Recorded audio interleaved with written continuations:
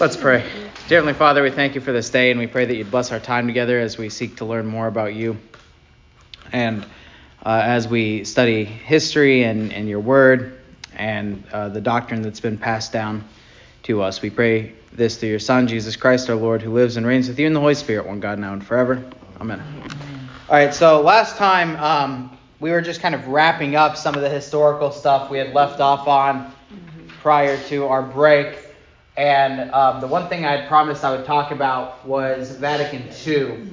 Now, Vatican II is this council, I'm just going to review really quickly from what we talked about last week and then finish it up.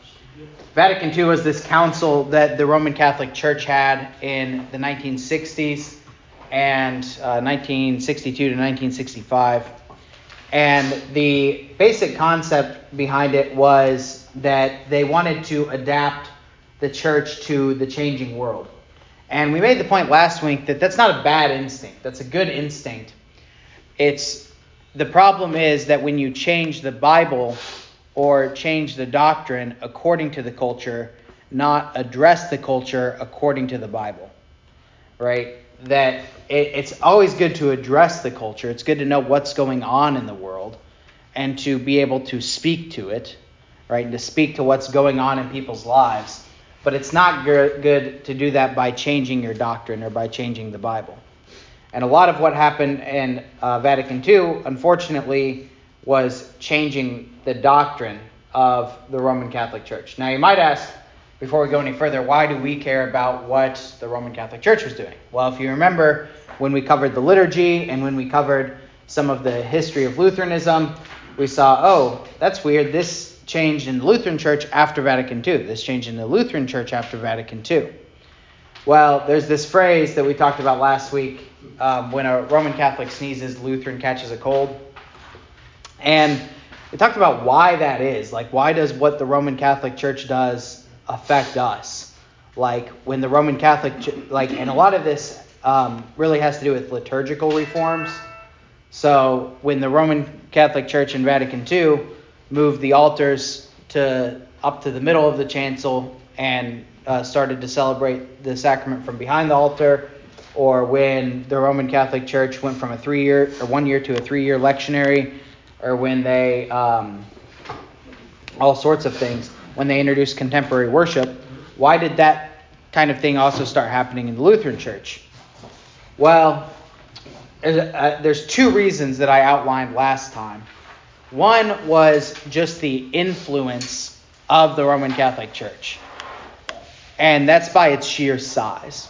So the largest church body in America is the Roman Catholic Church.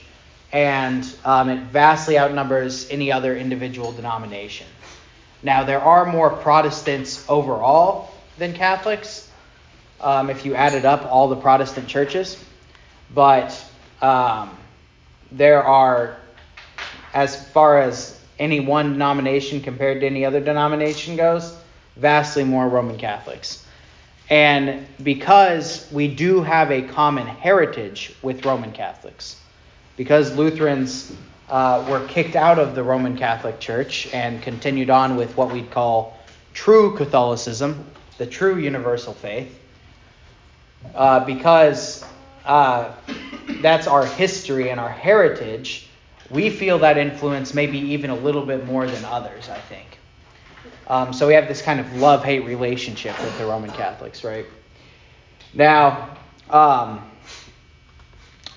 the other reason that I outlined was that Lutherans, along with a lot of other people, were feeling this same pressure, right, to adapt to a changing world. And we covered some of the revolutions in America before the break, talking about how the world was changing in the 1960s and 70s, and how all Christians, I think, felt the need to talk about this and to address this in some way, right? To address the sexual revolution, to address how the world seemed to be changing. And so that's when they're feeling that same instinct, they're going to look to see what everyone else is doing, right? That's a natural impulse. right? If things seem to be changing, and so like with COVID, right, you could see this as well, that everyone that was in charge of a church, all the pastors, all the lay leaders throughout churches in America, regardless of denomination, were talking and looking toward one another and saying, hey, what are they going to do? What are we going to do, right? What are Christian churches going to do, regardless of denomination, during these lockdowns, right? And different denominations had somewhat different responses, right? But you could see very common threads cross denominations with a big cultural response like that. Right, so same thing with in the 1960s and 70s. Lutherans tended to look toward what other people were doing, just like everyone else was, to figure out how are we going to adapt and change. Right, and so like I already mentioned, some of the liturgical reforms that came out of Vatican II, which were a mixed bag. Right, so like Roman Catholics for the first time in a long time got services in the language of the people, which is a good thing, right? Lutherans had been doing that for, a long time already, but they adapted to that. But this is also when things like contemporary worship and some other changes, right, came into play.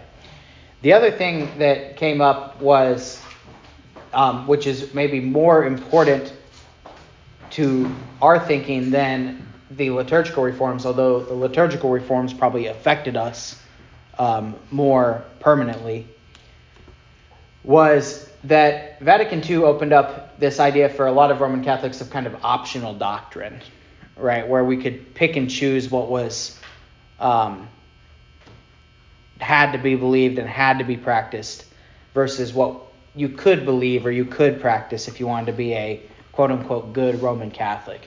Right, so we talked about the idea of like meat on Fridays, right, where you didn't have to eat, you could eat meat on Fridays if you wanted to be a Roman Catholic now, right, after Vatican II, where before that was more of like not optional. And then we also talked about the doctrine of salvation, right, so the Roman Catholics used to teach and believe that you had to be Roman Catholic to be saved, and not until after Vatican II did they start saying, okay, other Christians can be saved, but it's a mixed bag, because if you fast forward that to the future, what they now say is you don't even have to be Christian to be saved, right? And so what this really did was open up a kind of mass liberalization of the doctrine of the Roman Catholic Church. And so I wanted to mention, this is more for fun. It does affect us because it's important to know what's going on in worldwide Christendom apart from us. But the kind of future of the Roman Catholic Church is interesting because you had these kind of waves, right? So you had this kind of wave of liberalism in the 60s with Vatican II. But then pretty soon after that, you got John Paul II, JP2, to be the Pope. And JP2 was Pope from 1978 to 2005. And he was what we'd call conservative but not traditional, right? So what I mean by that is that the people who were very anti what happened at Vatican II were known as the traditionalist Catholics, and they're still known as the traditionalist Catholics. And these are the people that want the Latin Mass, right? These are the people that want to go back to basically everything as it was before Vatican II. There was this movement with JP2 in the latter half of the 20th century to be conservative. In other words, to not take things too far left, right? So basically like pro-life, anti-gay marriage, very still like you have to be a Christian to be saved. A lot of things that we kind of agree with. And basically to say, well, all Vatican II did was kind of update the church for the world, but it didn't go any further. And they kind of tried to take this middle ground. And if you talk to a conservative Roman Catholic today, like a politically conservative Roman Catholic today, this is a lot of times where they'll be. They'll be like, oh, we missed the days of John Paul II. And they're like, oh, English Mass, I don't really care about that. Like, they're fine with the liturgical reforms, but they still want to be like kind of conservative Catholics. But they're not necessarily traditionalists. Okay, so this is like one big sect of the Roman Catholic Church today.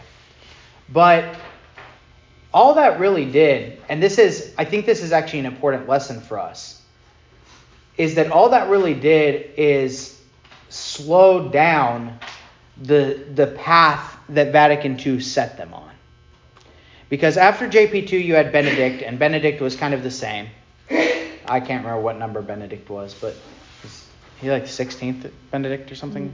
Mm-hmm. Anyway, okay. But now we have Pope Francis, right? Yes. And so that's Francis. We thought it was Kramer's. Oh, is that Francis? Okay. Yeah.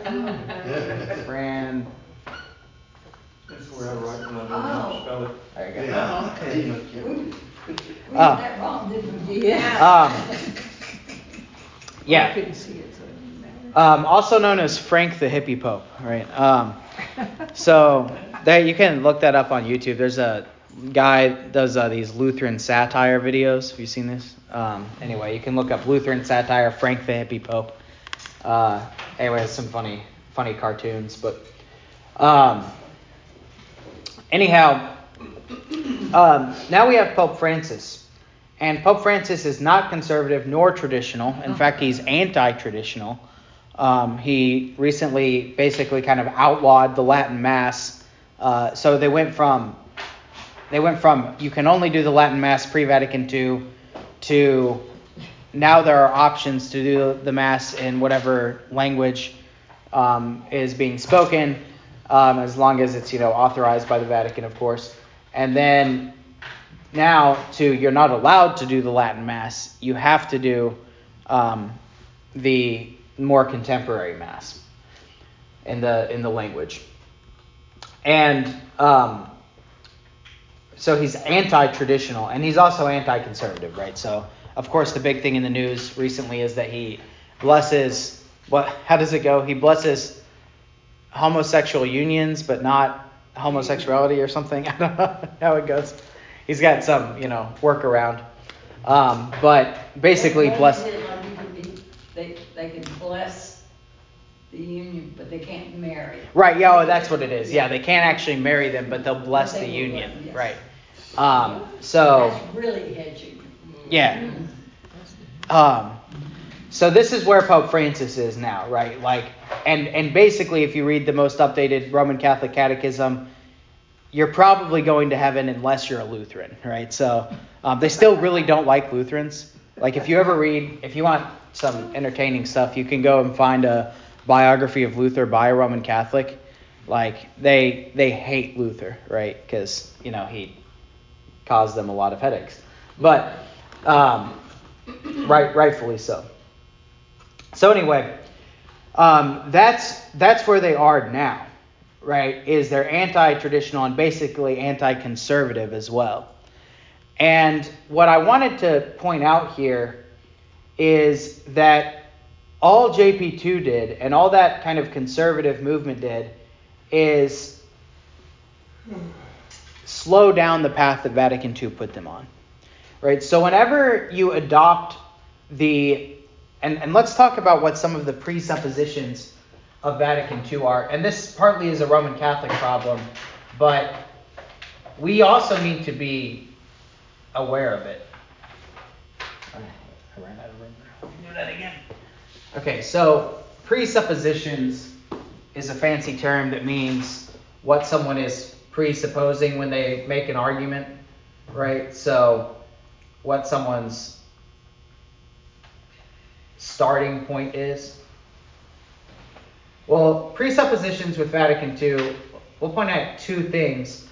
One is the Roman Catholic view of authority, which another way to say that is papal infallibility. In other words, that the Pope can't be wrong. Whatever the Pope says is right. But we could also talk there about the Vatican, right? Because let's be honest, we all know in these kinds of situations, it's not just one guy pulling the strings, right? It's a network of people who have power that are in charge. And this was something, Vatican II was something that was done in the Vatican by the people in power, not just by the Pope himself, right? But what the Roman Catholic view of authority is that the people up top will tell us what to do and it will be fine, right? And as long as we follow the rules, as long as we do what we're told, we will be fine. We will be part of the one true church, right? So as long as we follow the rules and do what they say, we'll get our indulgences, we're going to go to heaven, right? Works, righteousness, salvation, that's the Roman Catholic view. And it's all based on authority. The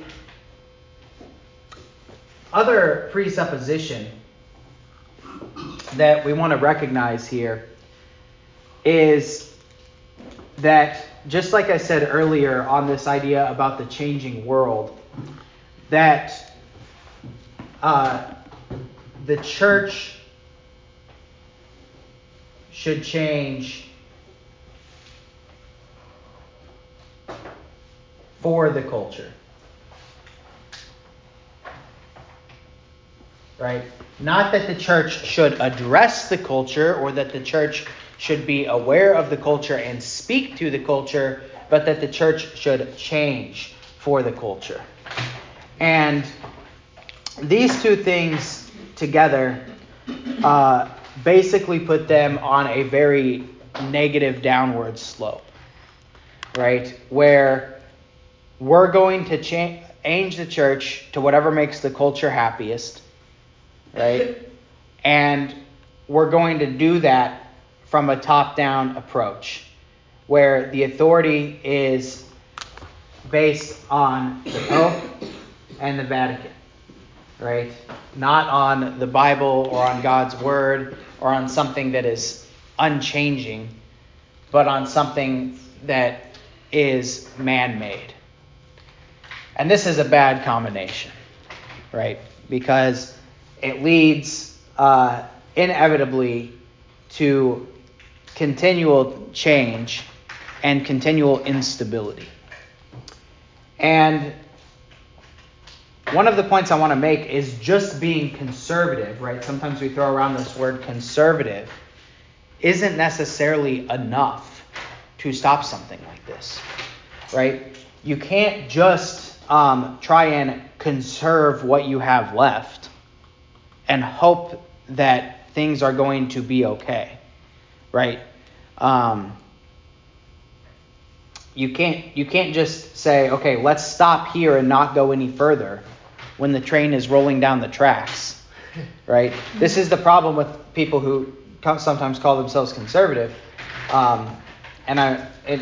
theologically and politically, is that no matter where you fall on the political spectrum, but is that if a train is moving a certain direction and one person, and it's going toward a cliff, and one side says, well, let's just step on the brakes or on the gas and go there as fast as we can, right?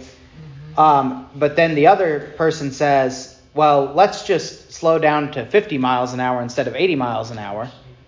It doesn't really matter. You're still going to get to the cliff, right?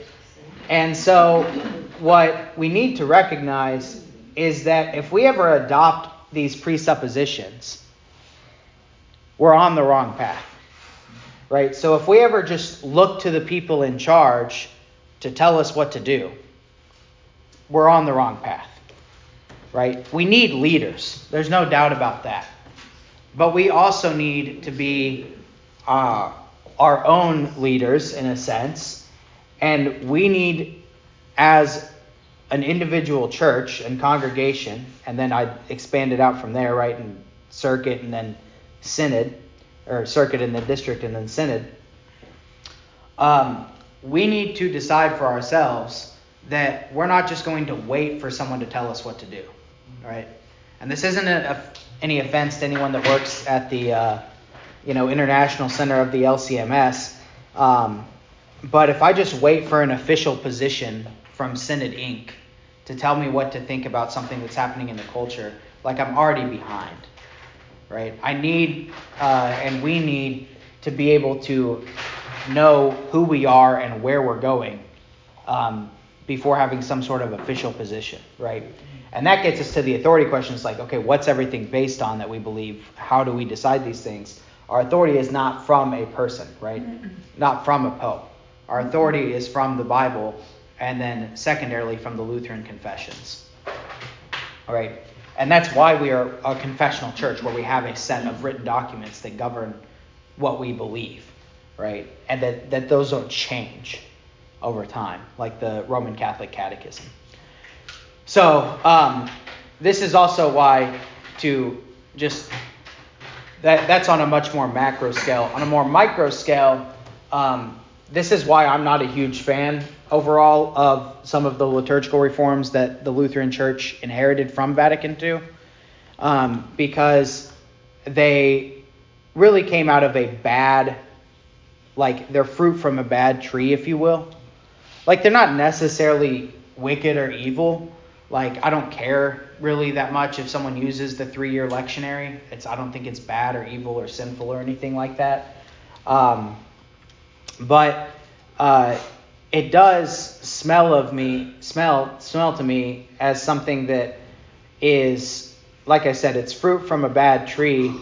And with something like that, it's like, well, this lectionary that we had for, 1900 years worked great. Why are we going and changing it, right? Why are we going and adjusting it? Or things like that. So I try and think about, okay, what's been passed down to me that stood the test of time for centuries and centuries and centuries. Not what are these new things that were basically designed to change the church for the world, right? And how can we grow up into our history, not grow out of our history? So that's Vatican II. Any questions on that? So when did Vatican II start? It was 1962 to 1965. When you were born? Oh, yeah. Yeah. And they met in the fall every one of those years. So it was like 4 years long. Okay. At the Vatican. Surprisingly. Luther didn't really want to, change the way I've always understood it. He didn't really want to change. He wanted to change it for the better. Right. Yeah, he wanted to reform. That's why it's called the Reformation. Yeah. He didn't want to radicalize or I've heard some people overthrow. They almost explain it like it was almost an accidental thing. It did what it did when he did that. Because they said it was almost like, I've heard some people say it was almost like grabbing the string from, or the rope from the bell, and you slip and you pull it. And then you had all your students, read what he was saying, and then spread it all over Germany in about 2 weeks. Yeah, and we've gone over that before, but that's true. That all Luther really wanted to do was discuss these issues to start with, and for the Roman Catholics at the time to repent of their practices that were new, that they had adopted, relatively new, and that had developed over time and had gone against Scripture. And instead of reacting with repentance and love, right, and going back to the Scripture, going back to the sources, they reacted with anger and hatred. And that's what caused the Reformation, right? Then it caused a split. So I always kind of make the point, right, that if we're like drawing this on a map, right, you have the early church, right? You have Jesus and the apostles, right? And you have the early church, and we get this line throughout church history, and then along here there is this split between, Eastern Christians and Western Christians. And, it's not that bad. They're, for the most part, they still considered each other Christians for a little bit at least until Rome didn't. But then you have the Western Church continues on, and then you get to Luther and the Reformation. And what happened in this line is that Lutheranism continued in the tradition that had been passed down from Jesus and the apostles in the early church and the Western tradition, and the Roman Catholic Church went another direction, right? They're the ones that veered off, right? And so if we want to talk about the term Catholic, right, which this is a term that means universal, which is a hearken to the universal or invisible church, which is supposed to describe what all true Christians throughout time and history believe and teach and confess, then we're the real Catholics, right? We're not Roman, but we're Catholic, right? And in the sense that we are we hold to what the universal or invisible church believes in, right? And I always think it's funny that in the creed, it used to be one Holy Apostolic and Catholic Church. Yeah, I remember that. And we changed that because we didn't want people to get confused about Roman Catholicism, which is fine.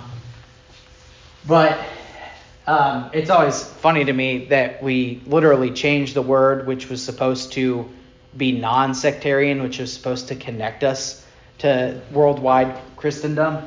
We changed that word to separate us from a group, right? So it's kind of ironic, but Christian's fine too. I mean, it gets the point across. Anyway, all right. Now let's move on to living as Lutherans.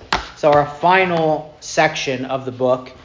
And we're on page 248 if you happen to have your book with you. I'm going to pass out a handout. I'm not going to spend a really long time on this chapter. This chapter is called We Confess.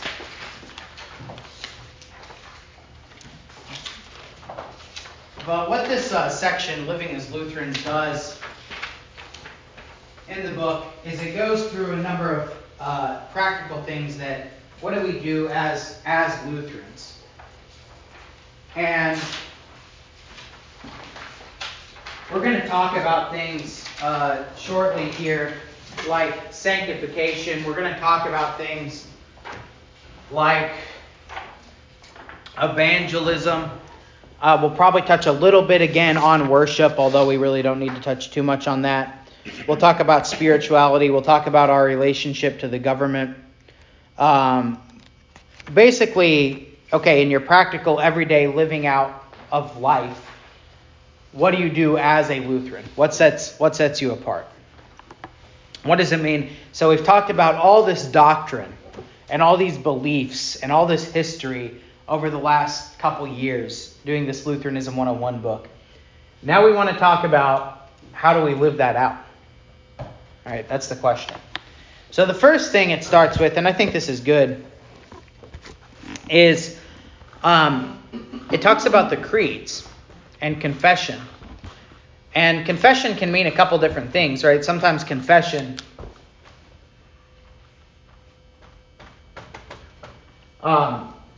is in the sense of like confession and absolution, right, where we're confessing our sins.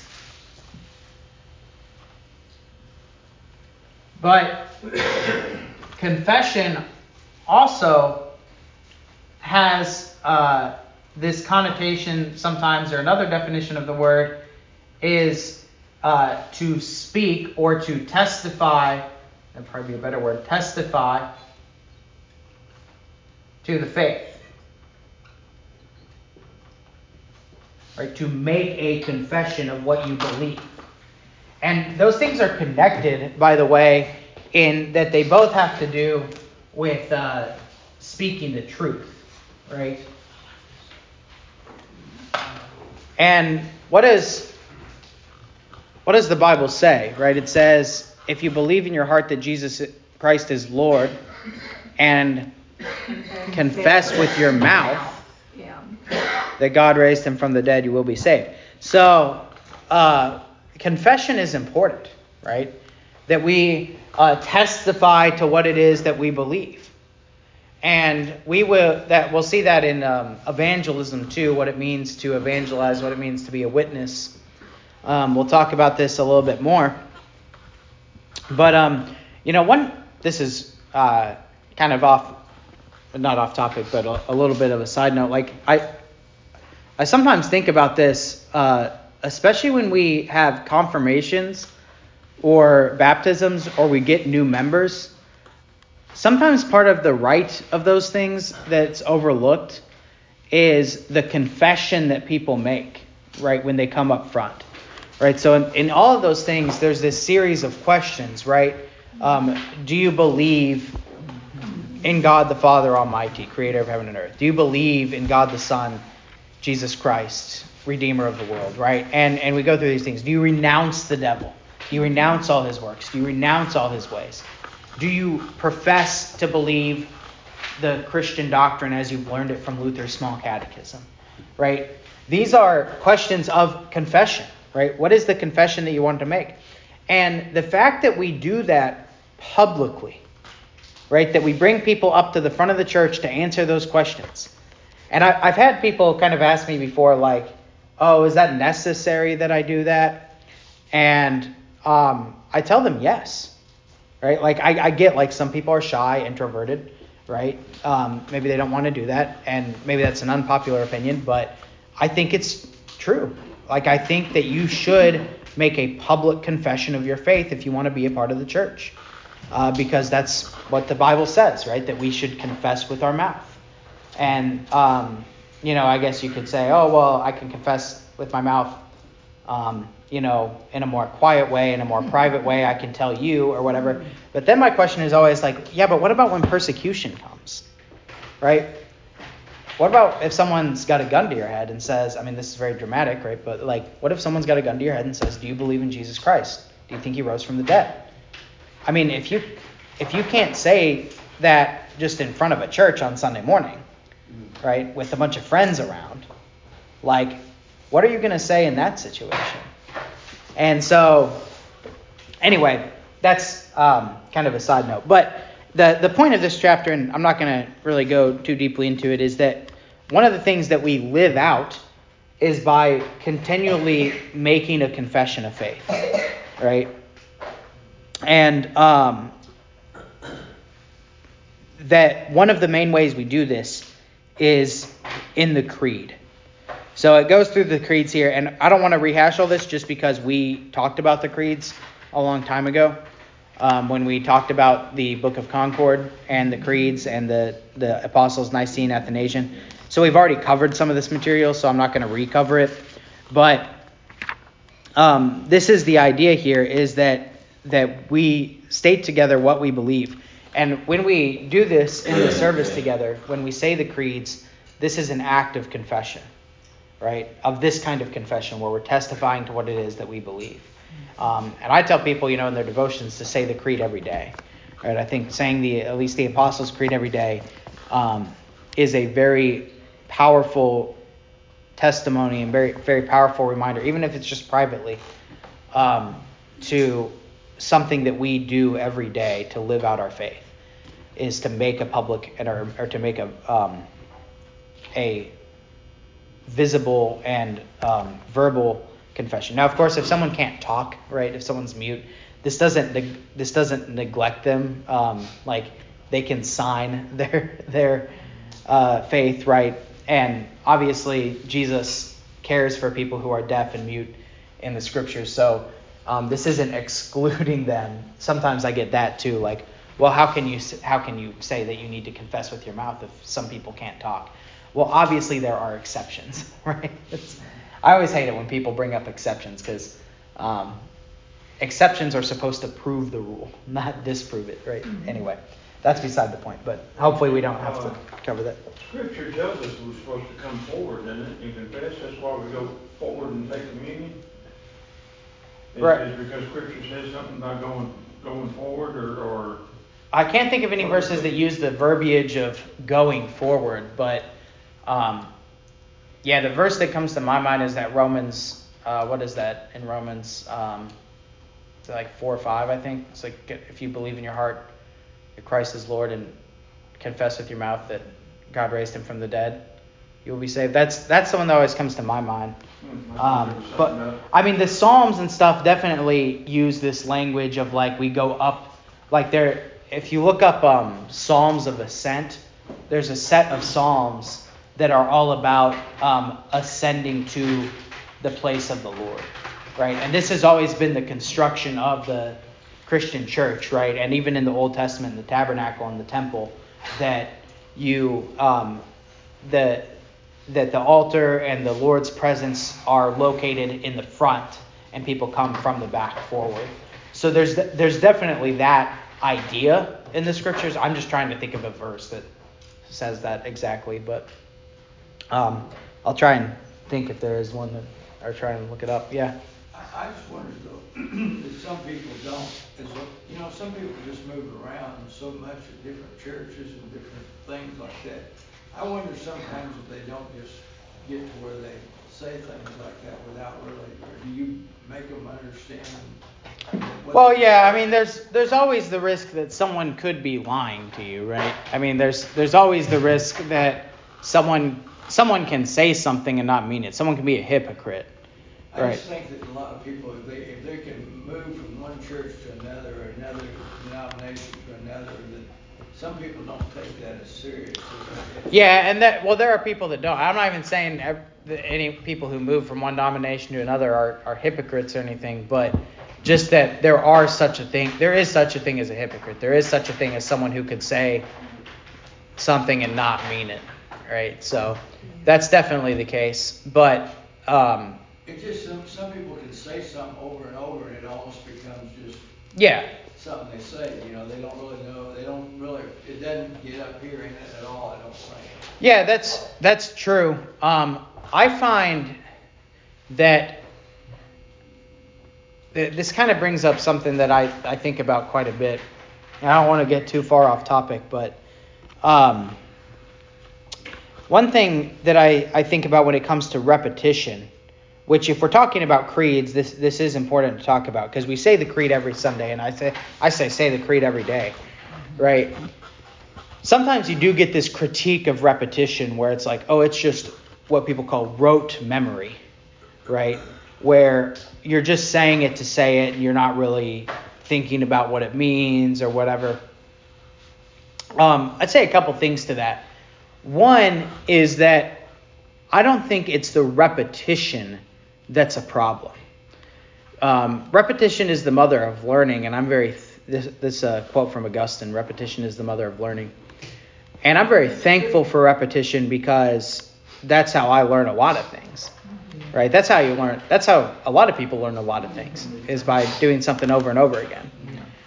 And so I don't think repetition in and of itself is ever a problem. The problem always lies within a person's heart and within a person's own effort, right? So this is with the new bulletin format and whatnot, and people switching to using the hymnals, is something I've been thinking about even more recently. Is in the worship service, it doesn't really matter what format you're using. If you're using the newer bulletin format or the older bulletin format or whatever, it doesn't matter.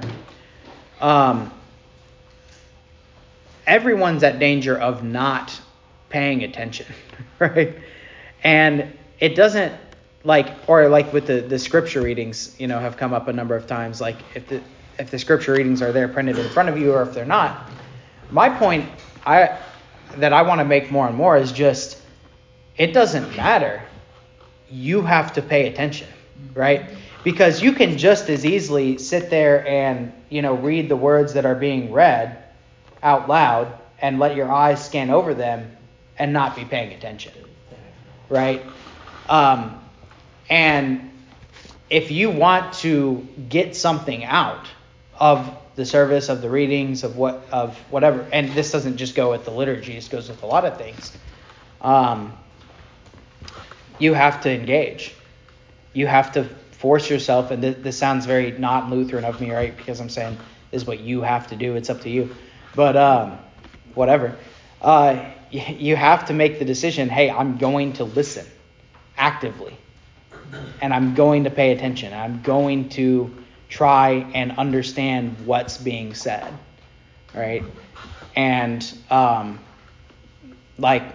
often have you ever been reading a book and you read a page or a couple paragraphs and then you're like, I don't know what I just read, I was thinking about something else. I read it, the words, my eyes were going over the words and the words were going in a circle in my mind, but then I got to the end, I don't even know what I read, right? That if you want to get something out of anything, you have to engage. And so that's what I like about the fact that you give it, and then you also have a podcast on it, and Steve is also going over it a bit. Those are helpful. If you can always go back and if you want to get back in something, listen to something again. So anyway, that's with the creed. And Luther gives this really good advice too, where Luther says, if you're sitting there in the service and you're praying the Lord's Prayer and you're paying attention to the Lord's Prayer, and all of a sudden you have your mind gets stuck on one of the petitions. So you start thinking about what it means that we're asking for daily bread. He says that's fine. You can let your mind do that, right? Because that's what you're getting out of the service in that moment, right? That's different than thinking about where you're going to go eat afterwards, right? So if you engage, you will get caught on certain things, and that's fine. And that's actually part of the good of repetition, because then you get to do the whole thing again next week, right? And you get to get stuck on a different part. So anyway, let's get back to the creed. Was there? Yeah. Luke 12:8 says, I tell you, whoever publicly acknowledges me before others, the Son of Man will also acknowledge me. Yeah, that's a good verse too. And then John 14:15, what is that at Mark? It says, if anyone acknowledges that Jesus is the Son of God, God dwells in them and they in him. Right. So, yeah, there's always this public acknowledgement that comes with faith. Yeah. And I think sometimes we overlook that, but that's the idea. So the word creed, by the way, comes from the word, it's here in the book in the page 252, comes from the Latin word credo, which means we believe or I believe, right? So it's this word to confess. It's a word to confess. So, yeah, Steve. There's people that will, I tell them I'm Lutheran, and you read the creeds and they go, well, I believe in deeds and not creeds. Yeah. It's really, I don't like that. Yeah, deeds not creeds is funny, because the thing about deeds not creeds is deeds not creeds is a creed, right? They said, I believe. In other words, they literally said credo. right. Deeds not creeds, right? So that's their creed. So that's their creed. And everyone has a creed, right? Everyone has to make some acknowledgement about what they believe. And this gets us to the handout. I wanted to hand this out because I think it's very powerful in a sense that if you look at what I handed out to you, it's the Nicene Creed, but after every line is a group of scripture references about where that comes from in the Bible. Yeah, that's good. And so if anyone ever says to you, oh, well, your creeds aren't scriptural, or not, show them this. Not to mention, there are creedal formulas in the scriptures. So Philippians 2 has a very nice kind of creedal formula about who Jesus is, right? And things like that. So creeds are even implicit in the Bible. But besides that, this is very helpful, even as a very good summary of everything that Christians believe in Christian doctrine. you can just go and look up all these verses, and you have a very nice list of proof texts about where the creed comes from in the Bible. And the bishops putting that together in 325 and 381 AD, they weren't stupid. No. They knew the Bible pretty well. Yeah, Justin. Oh yeah, sorry.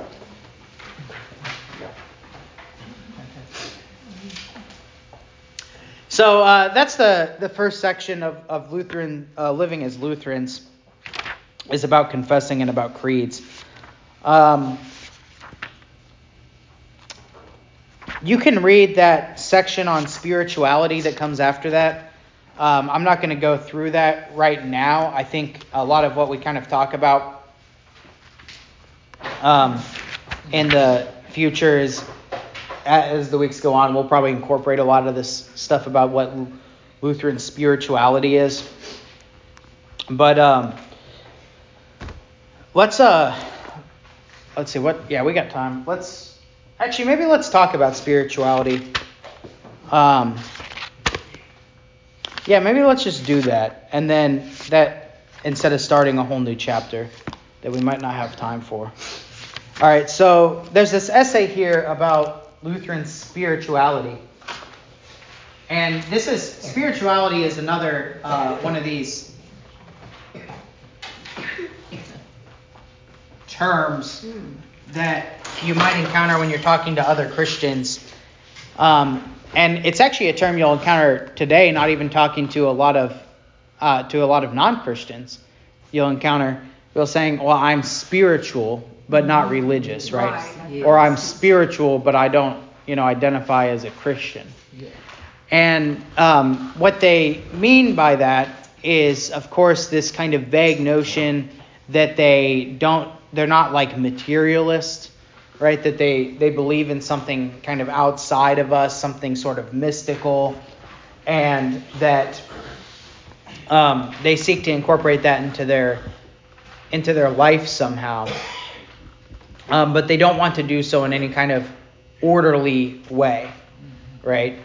And the Bible itself uses the word religious, right? So like James says in chapter 1 of his epistle, that true religion is loving the orphan and widow, right? So he even addresses this.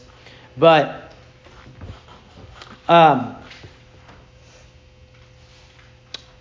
anyhow, this word spiritual, if we think about it, it's kind of interesting because what the word really means, right, is to have the Spirit or to be filled with the Spirit, right?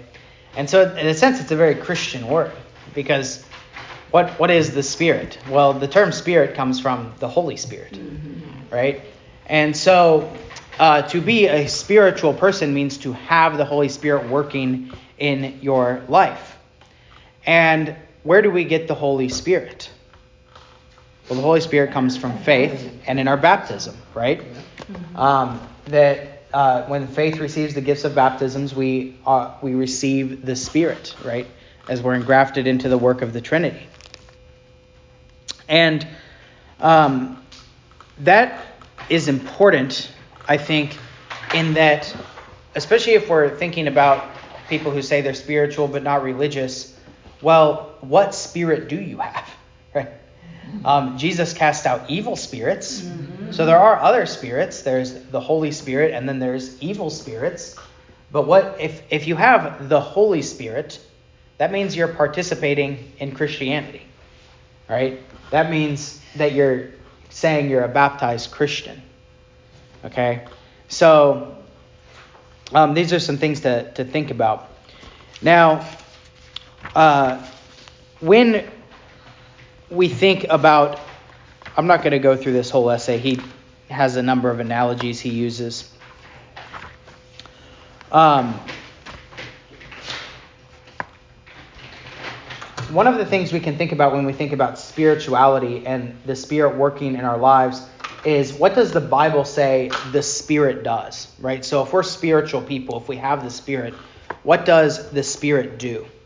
And if you look at the bottom of page 257, number 4, it says the role of the Holy Spirit in general. And I'll read this. I'll try and add a little bit to it. The Holy Spirit's role is to take the things that Christ won for us and apply them to our lives. He is the one through whom we are called to faith in Christ. And in the Christian life, he goes on applying the benefits of Christ to us. That's how we are fed, nurtured, grow, and mature. And if you remember way back when we talked about the Trinity and who is God, a long time ago, we talked about the Holy Spirit. And we talked about what Jesus says the Holy Spirit does. And what Jesus says the Holy Spirit does is that he sends us with the Father. He sends us the Holy Spirit. And the Holy Spirit is a paraclete for us. And that literally means the one who walks alongside us, who guides us in our way, right? Who shows us the path that we should go. He's also an advocate for us, right? So he's like a lawyer who's giving a defense for us, right? And the other thing, the major thing that Jesus says that the Holy Spirit does is he's going to point us to Christ. He's going to remind us of all the things that Christ taught us, right? So whenever Jesus talks about making disciples, he says, teach them all that I have commanded you. Well, how are we reminded of what we're commanded? We are reminded of what we're commanded because we have the Spirit. And the Spirit helps us, it points us back to Jesus, right? So one of the reasons that sometimes Lutherans are kind of, what's the word I'm looking for?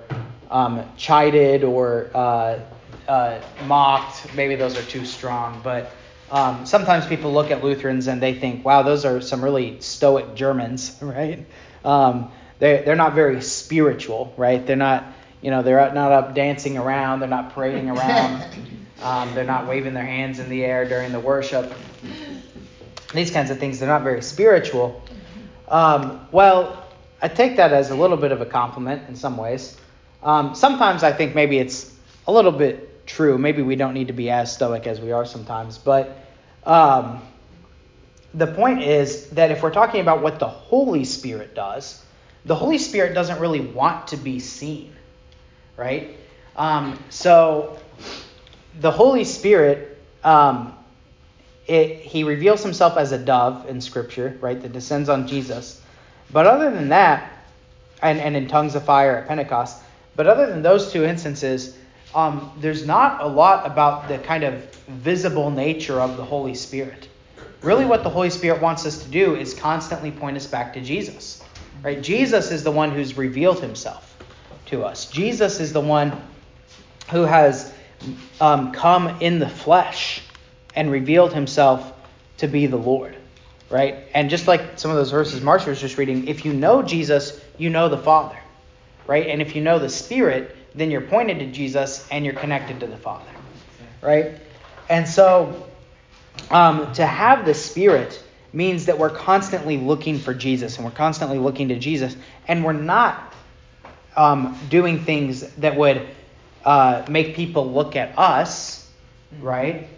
But instead, we want people to look towards Jesus. And so when people say the term spiritual or spirituality, and a lot of times, if you notice when people use that term, it's all about them, right? It's all about what they do and what they look like and what they practice. And as Lutherans, we kind of reverse that on its head and say, no, spirituality is not about who you are. It's about what you receive as a gift of the Spirit. Yeah. Yeah, I have the privilege of being able to read my Bible and have a Bible study at church, not church, at work, for years. And there was one individual there that sat across the room. He was reading his Bible too. But he goes, I don't get it. I just don't feel anything from it, And he says, well, how do you understand it? I said, well, you can't do it unless you have the Holy Spirit. And he that was my assumption. Because he says, I just don't get it. It's just like reading Lily's fairy tales. He thought it was just a good story. And he wasn't getting it. It was because he rejected the Holy Spirit. Yeah.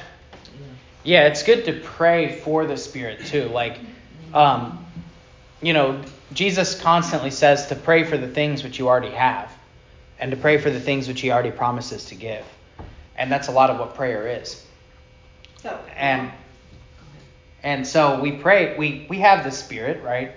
But we also pray that we keep the Spirit. And we pray that the Spirit would stay alive in us and that he would reveal to us more and more things in the Scriptures. So that's an excellent point. Yeah, Marcia. I don't know if I was led to it or anything, but the conscience, I don't know if you've seen the little cartoons where the angel is on one side and the devil's on the other. So it's always, this is the Holy Spirit always sitting on your right shoulder, and the devil's always on the left. Which one are you going to? So. Yeah, Paul makes the distinction between, kind of similar to that. Paul makes the distinction between the spiritual man and the fleshly man, right? Or the new man and the old Adam. And this is in our catechism too. So we have in us, excuse me, I forgot my water, so I'm running out of voice here. But we have in us as baptized Christians, who we really are is regenerated, right? And we're spiritual. We have a new heart, a new spirit within us. The Holy Spirit in our souls, right? Giving us hearts of flesh and not hearts of stone. And that's who we really are, right? And that's where our conscience comes from, right? It tells us right and wrong. However, we also, in this flesh, still struggle against that old Adam, right? That original sinner who wants to do wicked. And until we pass from this flesh, we'll have that struggle. So, in a sense, that's right? Like maybe that's not the most orthodox way to picture it as far as like cartoons with the angel and devil on the shoulder, but there is a sense in which that's true. We have what Lutherans have called in the past, I think maybe Luther used this term, I'm not sure, simul justus et peccator, right? In other words, that's a Latin phrase for simultaneously saint, justified, right? And that's the word et, and sinner, peccator. So that's who we are. Now, the point I always make about that is that this is who you are in Christ, right? This is of the flesh and it is passing away, right? But this is who you are, right? That's what determines when you go where you die, right? This is passing away in the flesh. But I think sometimes some churches that I've gone to just to visit or something think that if you don't have the Holy Ghost or the Holy Spirit is not within you, then if you're not up jumping around or dancing, you don't have it. You don't have it. That's what they think. Right. You don't have it because you're not up around jumping. Right. You gotta catch the Holy Spirit. Right. You gotta catch it. That's right. You gotta catch it. Yeah, I used to visit in high school. In high school, I dated an Assemblies of God girl for a while. And I went there quite often, and it was like that. And you feel like this weird pressure where you're like, oh, I gotta do something, right? And I don't want to. Remember the bouncing, all these dances stuff from where they just jump up and down. Speaking tongues and things like this. So that's a good point. And actually, what we're going to talk about next week when we talk about sanctification is fruit of the Spirit, right? The fruit of the Spirit. And that's a good question to ask yourself. Okay, so they're saying that basically the fruit of the Spirit, the evidence that you have the Spirit, is this dancing, these gifts to speak in tongues, these kinds of things. Well, what does the Scripture say the fruit of the Spirit is? And we'll talk about this more next week, but what does the Scripture say? Love, joy, peace, patience, kindness, goodness, faithfulness, gentleness, and self-control. Right? And it doesn't say that the fruit of the Spirit is, speaking in tongues and waving your arms around. It just doesn't, right? It does. The Scripture does talk about speaking in tongues. We can talk about what that means and what the Scripture actually say. But when we think about what is the fruit of the Spirit in someone's life, and therefore what is spirituality, right, then we can talk about that. We'll do that next week. So, all right. Any other questions?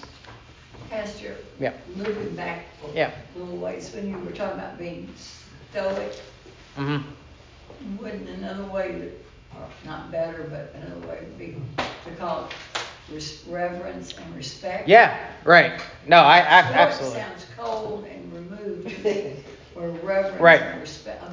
And I think that's, really where it's coming from. And I always resent a little bit too when people say I don't have emotions or whatever, because I am kind of heartless, but personal struggles and all. But I do get, I do have emotions during the service, sometimes when I'm preaching or during certain hymns, I do have emotional reactions to what's happening and what's being said. I just don't, because of reverence, right, we don't try and make a big deal out of that, right? And we also don't lean our faith on it either, right? Because if you only think you are good with God whenever you feel something, right, then when you don't feel something, then you feel like you're not good with God, right?